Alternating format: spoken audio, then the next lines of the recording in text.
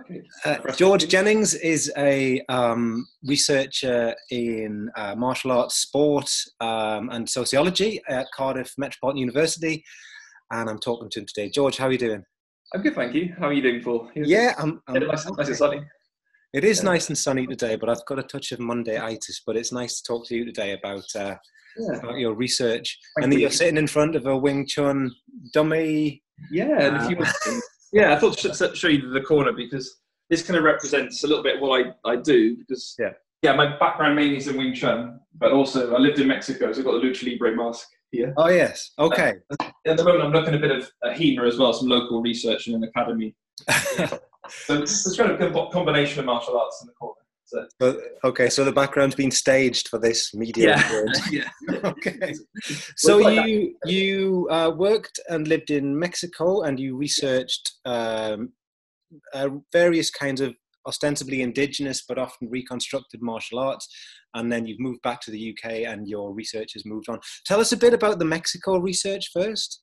Okay, sure. Yeah. So before I moved to Mexico, I didn't know that there were any Mexican martial arts exactly. I knew obviously there was Lucha Libre, the form of free wrestling, often with masks and all the characters involved. And I knew that Mexico had a rich boxing heritage, we have a history of great boxers. But when I just encountered one Mexican martial art by good fortune, really, because I was in a cultural area of Mexico City called Coyoacan, which is a very nice place to visit, by the way. And there was a cultural center which they had a big banner outside, and it showed a woman in a headdress in a very low position, kind of it looked like a martial arts position. Mm-hmm. And I thought, wow, is that a martial art? And it said, Shilam Arte Marcial Mexicano. Or I think it was like Arte de Pelea, so fighting art, Mexican fighting art. And it was in the place where I was actually learning a language in that cultural center, which was promoting indigenous things, for example, indigenous languages.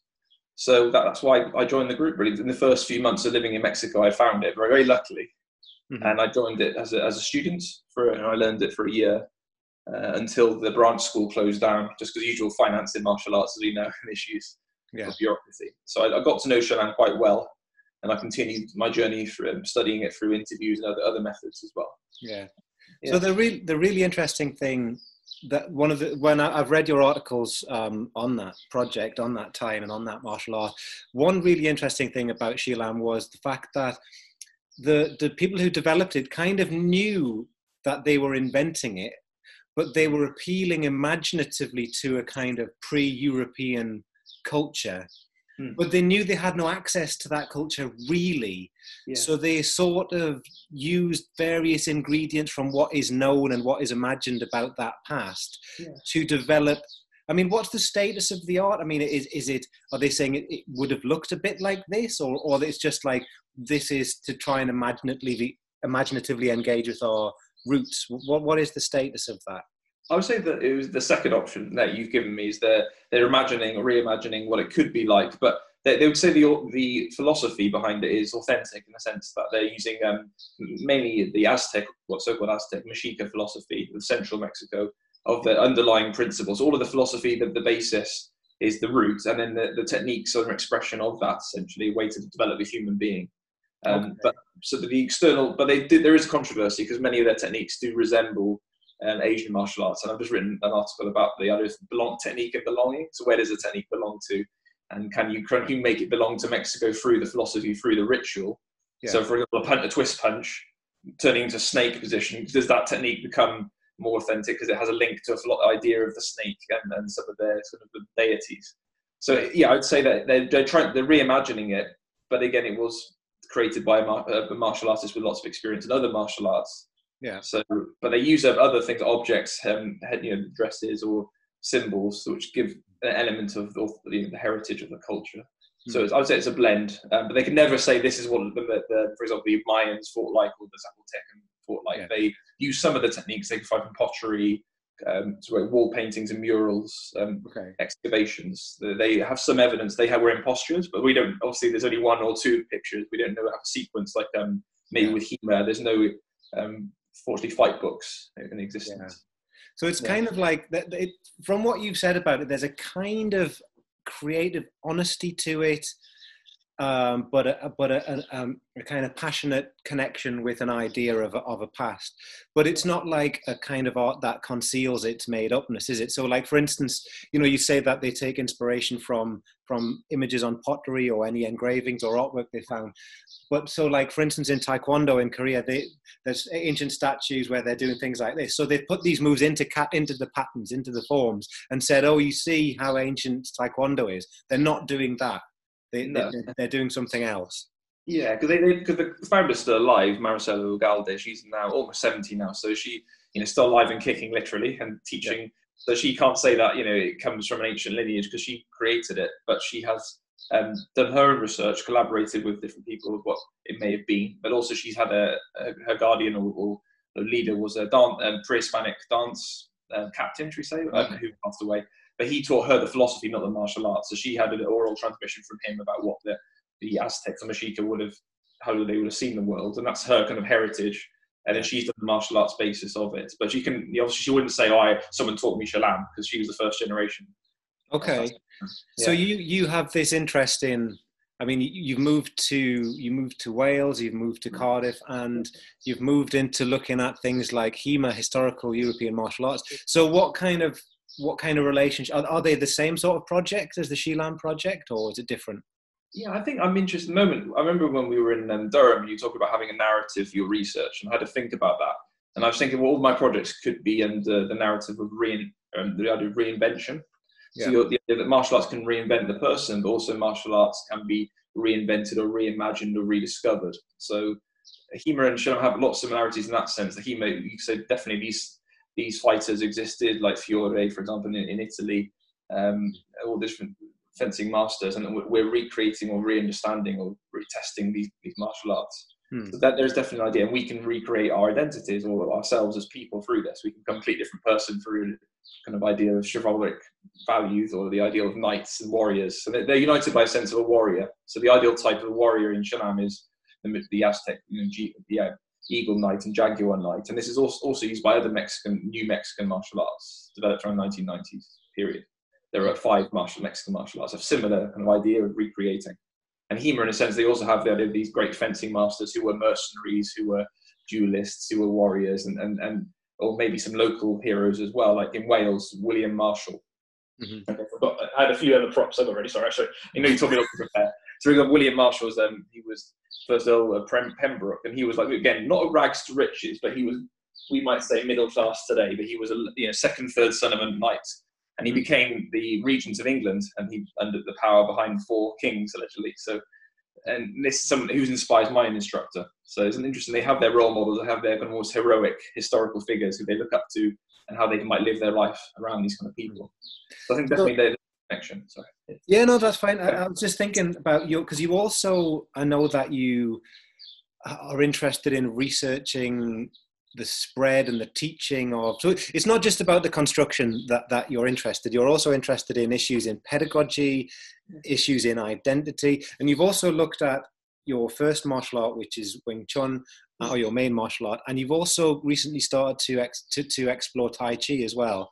And you always do an ethnographic study. You always approach it as a student who walks in the door, and you take it from there. I tried to. I think I think if the opportunity arises, and I do. But I also try to use some other methods if possible, like online ethnography, and be flexible with the methods. Like, for example, at the moment now we're doing online interviews because of COVID-19 and the lockdown. So my ethnographies are turned online.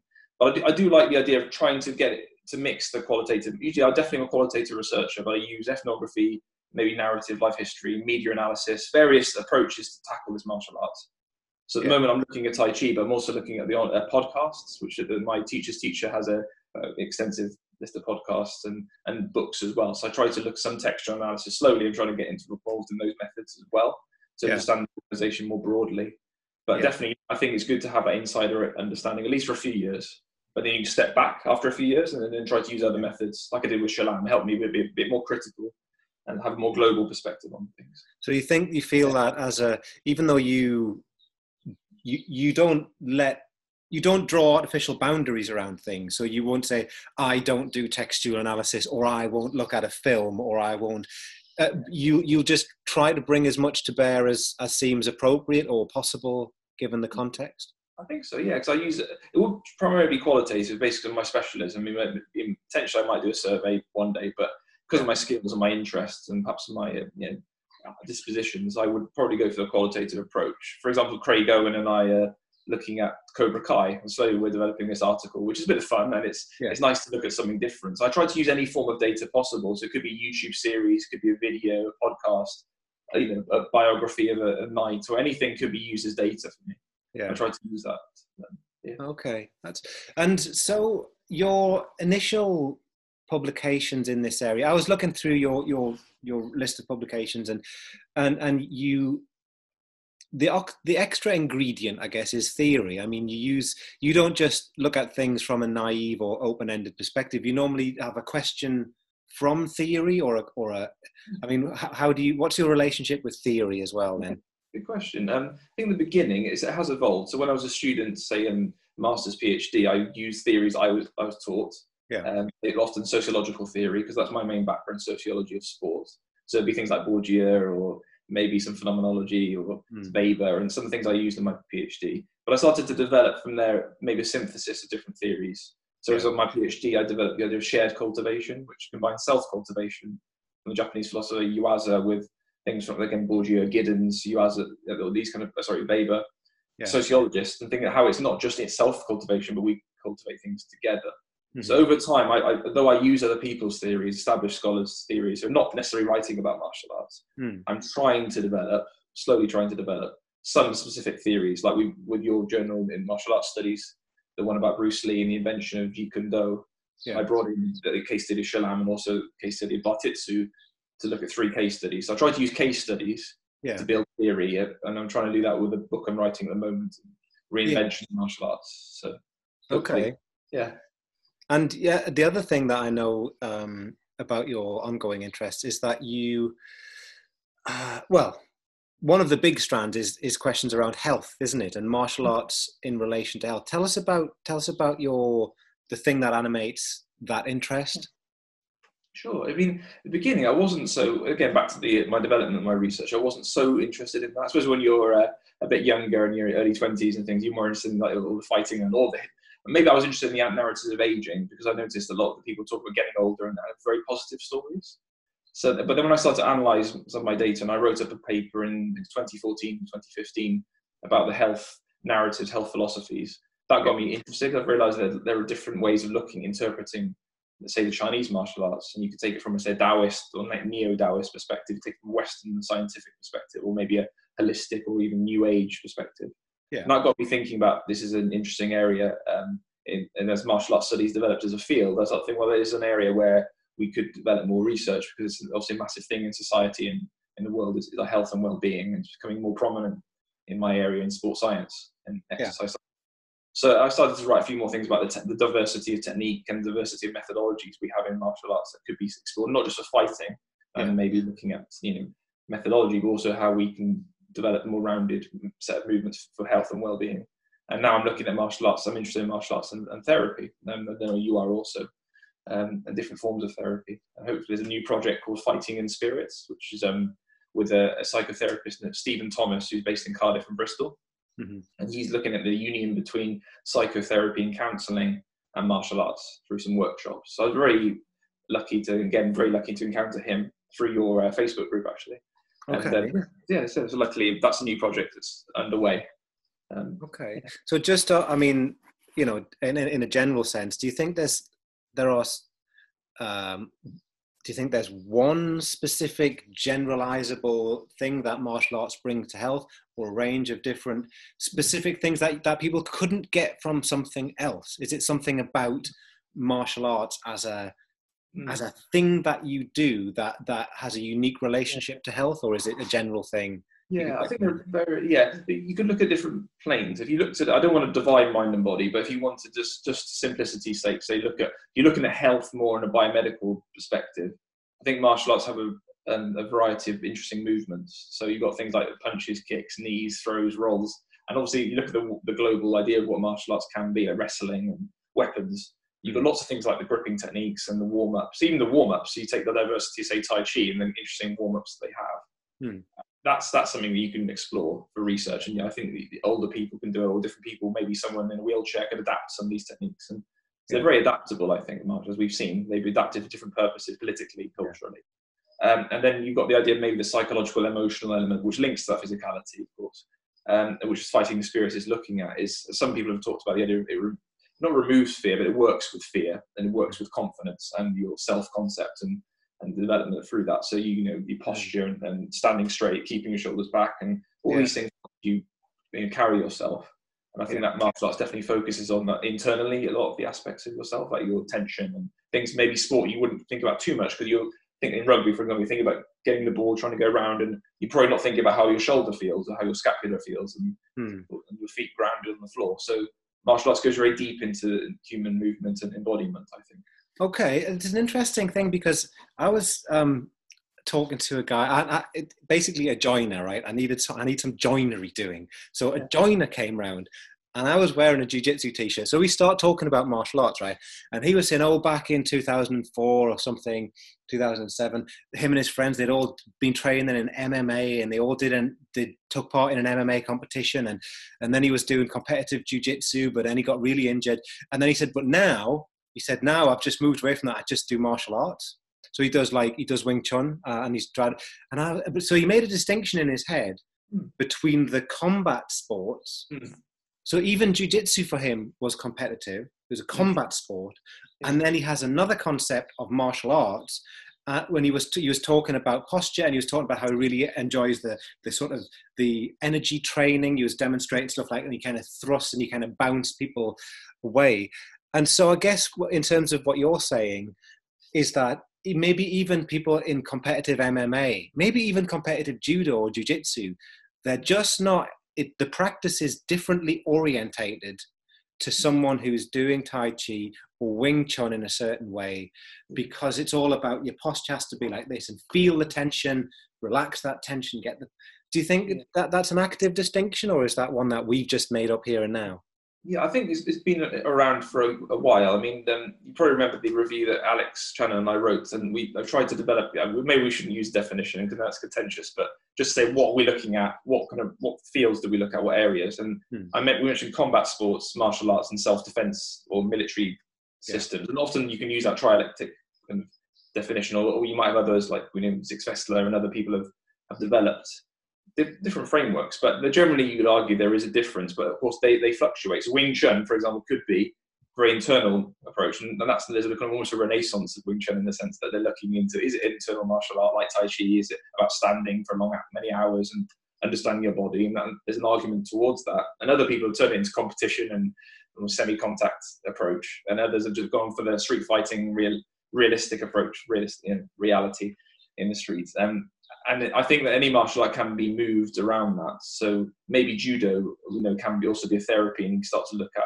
I know that in Spain they have a therapy called adapted utilitarian judo, where they're using it for many elderly people to learn how to grip, the fall. So judo, again, from a dynamic Olympic sport that it is, can go back almost, or slightly different direction for health and well-being. So I believe, yes, there are different dimensions in martial art, but maybe you can't necessarily say one martial art has to be this, because it will probably change over time.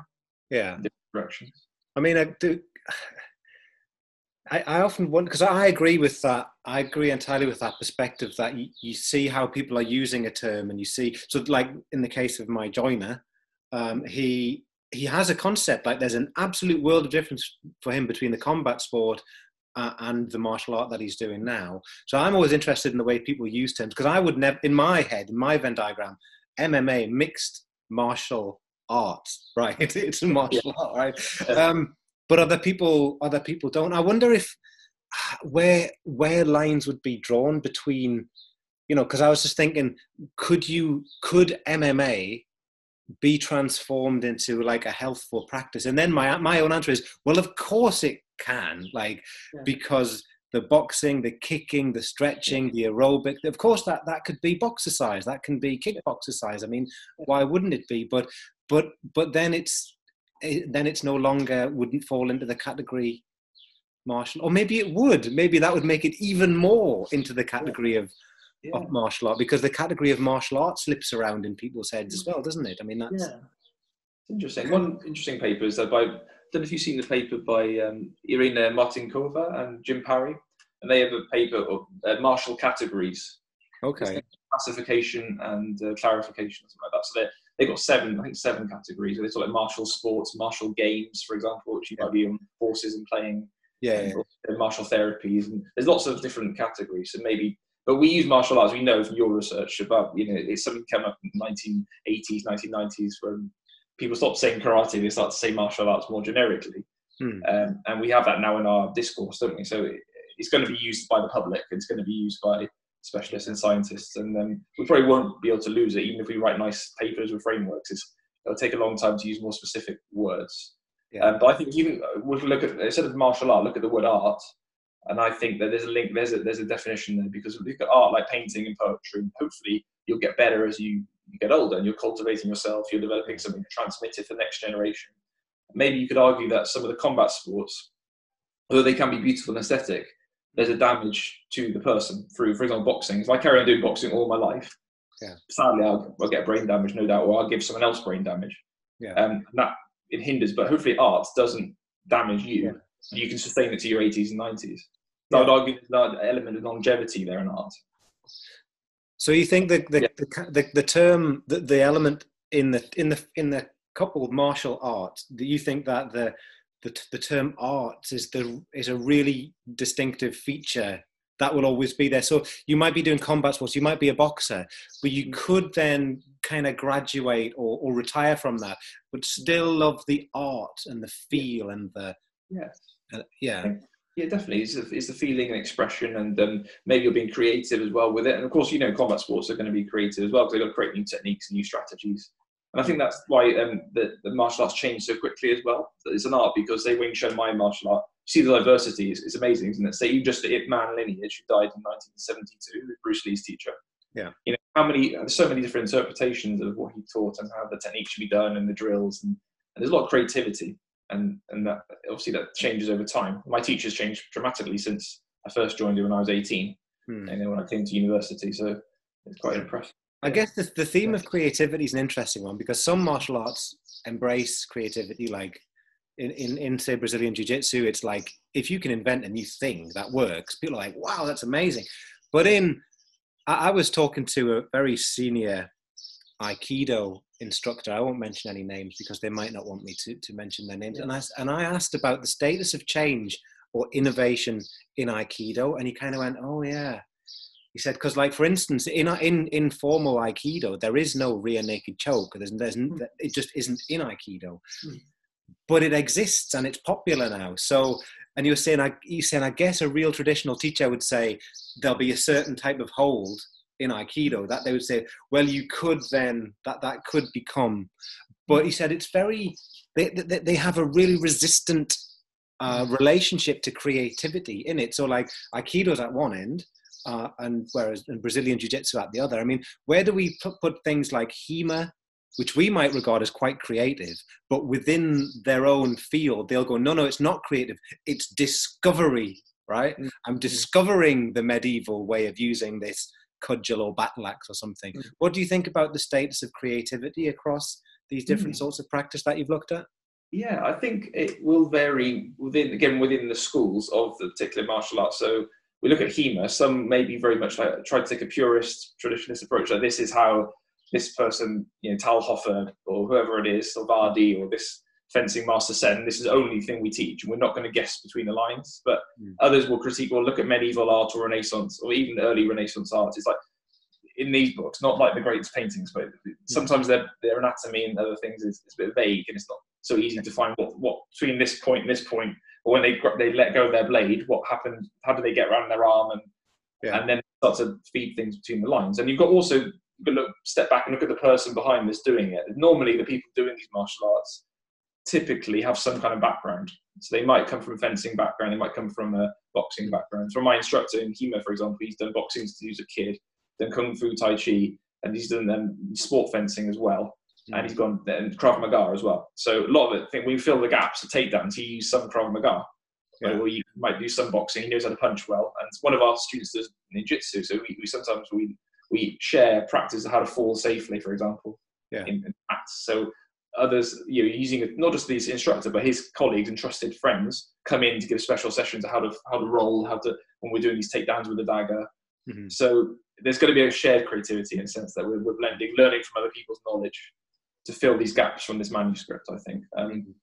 So I don't know if that answers your question. No, I think it does. I think that people who although we might look at something and go, well, that's HEMA, and then we might form a stereotypical opinion of what HEMA might think it is. For practitioners, it's often just a framework within which they explore their own ability to use a certain weapon or do a certain technique. It's not one thing for everyone, is it? It gets a certain reputation, and we might go, oh, how can you access the way that a group of people might train in the Middle Ages when we have such limited evidence left and limited media? But people involved in it don't really care. They're like, oh, I like that sword. How would I use it? What do the textbooks say? But this feels like I would do this with it. Do you think? Yeah, I think definitely there's an idea of exploration, but then you have your personal exploration, but it's always tested against someone else, because HEMA is a pedagogy, back to the idea of pedagogy, that's primarily sparring based, which is not, it's not based on kata or forms.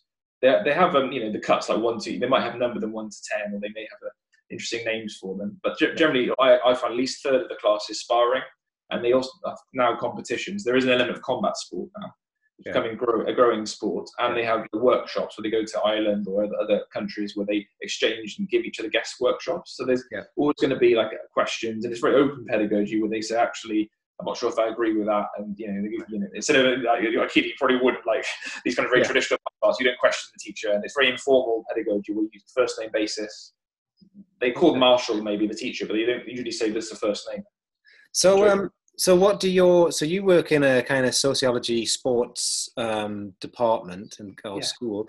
What do your colleagues make of your interests, and how do you need to justify your activities, or are they totally behind you? Do they kind of go, yeah, it makes sense, or how does it work?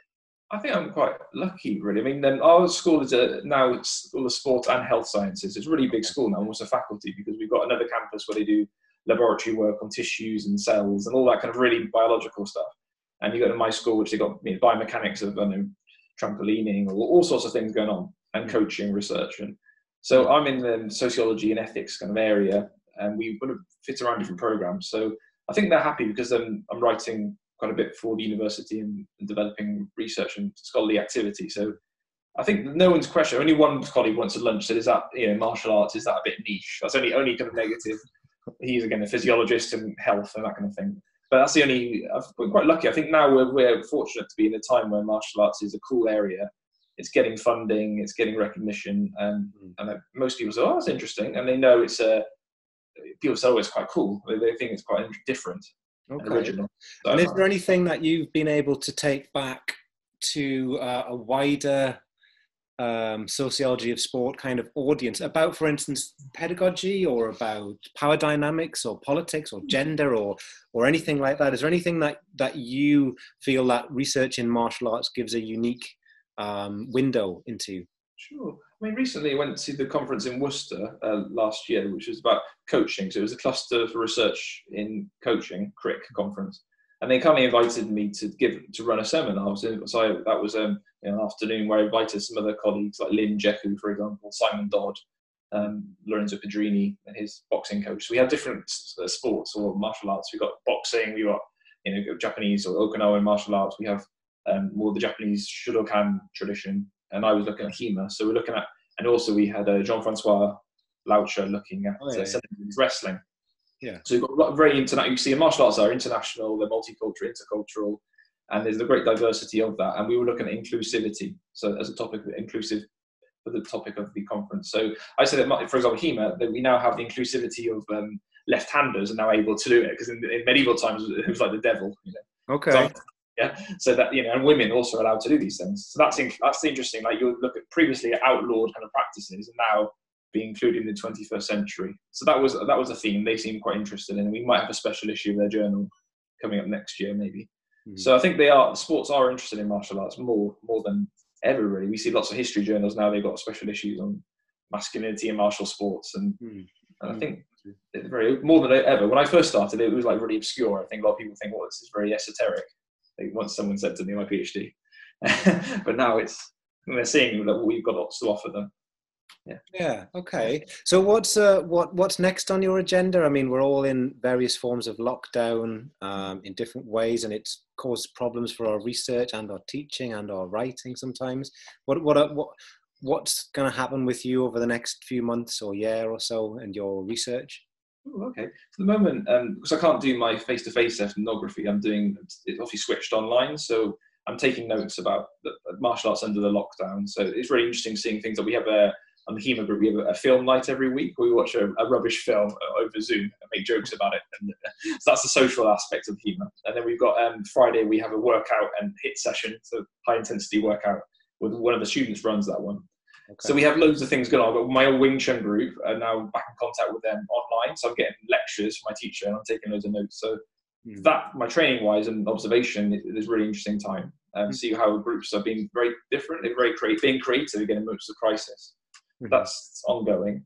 I'm trying to write the monograph slowly about the reinvention of the martial arts in the West, obviously inspired by some of the Eastern practices, which is in the series published by Professor J. Mangan, so the historian of sports. So slowly, I've got one chapter ready on martial arts therapies, and I'm also now looking at martial arts and self-help.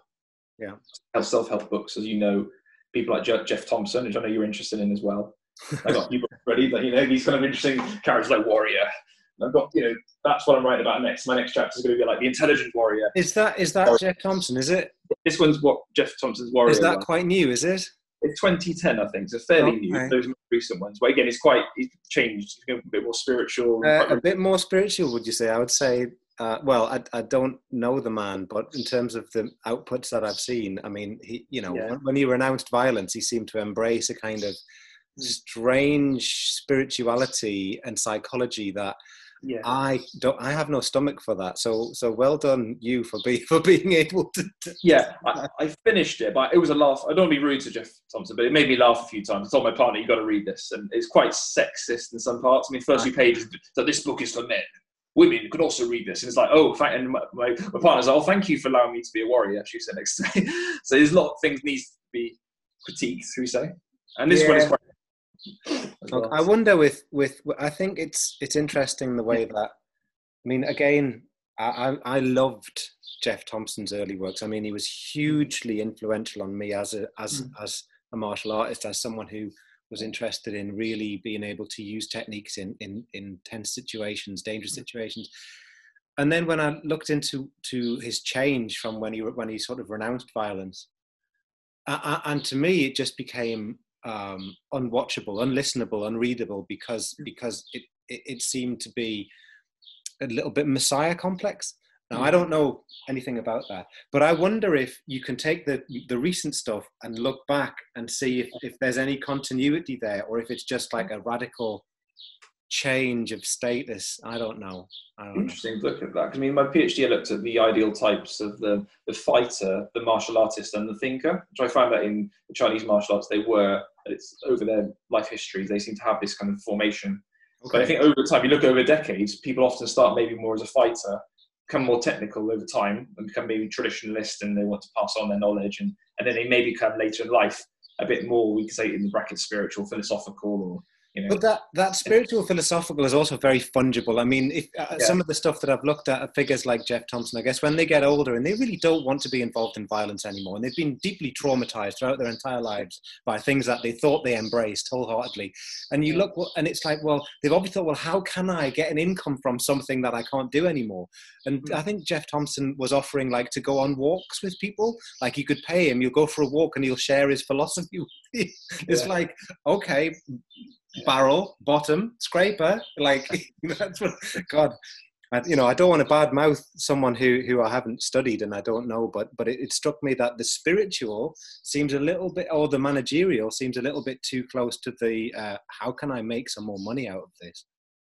Yeah, I think there's an element there that I think I've missed in my previous research is the money and the business side. I mean, I'm looking at maybe people's embodiment, their experience, and lots of other things. But definitely, you can see there's a element of creating a business and why many martial arts fail. Like say Bartitsu, you look at why. Also, you can study why martial arts collapse or why institutions fail or why they struggle to get students. That's an interesting study in itself. But at the same time, some people they work very much in the kind of neoliberal. In this book, very much is about like everyone should have a Jaguar XR, and you see God better. He actually said you see God better from a Jaguar XR. But honestly, money is God because money is a expression of energy, transformation of energy. Oh God, no, don't. Yeah, honestly, yeah. The money is God. Things like that. Oh. So I want you to keep speaking, but I also don't want to hear this. I don't want this to be true. Oh my goodness. Yeah. Again, I feel bad. I don't want to be on YouTube talking about. No. Yeah. But some are also really good. Every book, I think there are good things and there are things to critique, and sometimes there are books that are more obviously able to critique. Yeah. And because someone's making a great business out of it, whereas some people, scholars, like the other one, he's written just one book, and I think he seems to live like the Intelligent Warrior. Again, it has very bold claims, but it seems that he's focused on that and not trying to write dozens of books and making money. So, definitely. It's fascinating to think being a martial arts entrepreneur. And you can think, how can you make a living out of martial arts? Just teaching is very... I mean, I think that a lot of, I never thought about the kind of stuff that we do as scholars, like professional paid academics, credentialed academics, and the kind of negative challenge we are leveling to these in entrepreneurs, because like we bust the myths. We go, no, that's not the history, and people who want to occupy positions of, like you say, like the thinker, like they want to be a mystical, wise Buddhist or Taoist sage, and we're going, this is just cultural fantasy. You're just making this stuff up. Like we're really probably quite inadvertently and accidentally hostile to the era of publications and era of figures that preceded us. Yes. We're damaging people's incomes. Could be, you could think about that. You can think that martial arts studies is, it's critical, it's theoretical, it's got a robust amount of information behind it and research, and a body of knowledge that challenges this kind of singular body of knowledge of individual, isn't it? And they could potentially impact their livelihood. And I mean, hopefully, that could be good. There are charlatans. We know in martial arts there are a lot of charlatans who have special powers, or they can transform you, and perhaps they also use their power. Back to the idea of the coach or instructor who can be quite abusive to their students, and you talk about things like the Muck Dojo. I mean, I gave a presentation a while back about that, linking to the idea of Muck mindfulness that Stephen Stanley organised at the university. And I think Muck Dojo is a fascinating thing to explore. That they do have these Muck senseis who really are claim to be a master of 10 different martial arts, created their own, and often use their power and make a lot of money out of giving very little. So that's something we definitely possibly need to explore academically. Definitely. Well done you for being able to have the stomach to look at these self-help texts. I mean, it's something that I feel drawn to and repulsed by in equal measure.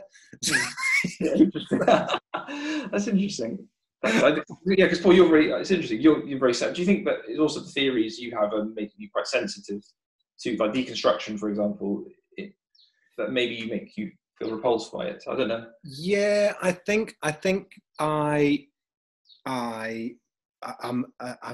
fearful of people who occupy straightforward positions that should be deconstructed, like someone who wants to put themselves in the position of the wise man, someone who wants to put themselves in the position of the physical manifestation of like an ancient lineage, like that I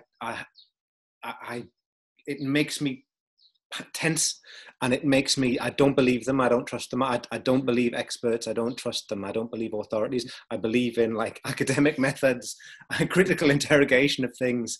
So yeah, I worry about people who claim to offer something unique, or I even worry about, I mean, I struggle even reading like straightforward, Western established philosophy, because they seem to be jumbling in terms and concepts from anywhere, and it makes me feel quite hostile. Like what we need is to interrogate the concepts that we have, rather than to start pulling new concepts out of the air. Mm. I really feel hostile towards stuff like that. Okay. Interesting. So it might be because you're looking at deconstruction, and I'm trying to look at the reconstruction. There's crossover, and I'm critical, but maybe not to that degree. Because I'm still trying to understand and appreciate and interrogate and experience it myself, with a hint of critique, obviously, but not to the degree. So it might be just our different backgrounds. I think for me, it's like the personal gets in front of my personal responses to things that I already like a pre-critical bias, like, you know, you do the unconscious bias thing. It's like, on the one hand, I know that the self-help discourse and a spiritualish kind of a discourse, it exists in the world, and I want to look at it. But when I look at it, it annoys me so much that I can get past it. But in a conversation like this with you, I can't. I find it immensely difficult to treat it with any kind of respect. You know, it's like, but the reading and writing part of me, that is the professional academic, the scholar who can really kind of look at things calmly. I can get past it, but I find that I can't when I'm speaking about it. Yeah. That's the unprofessional part of me. That's the boy from Newcastle, you know. That's good.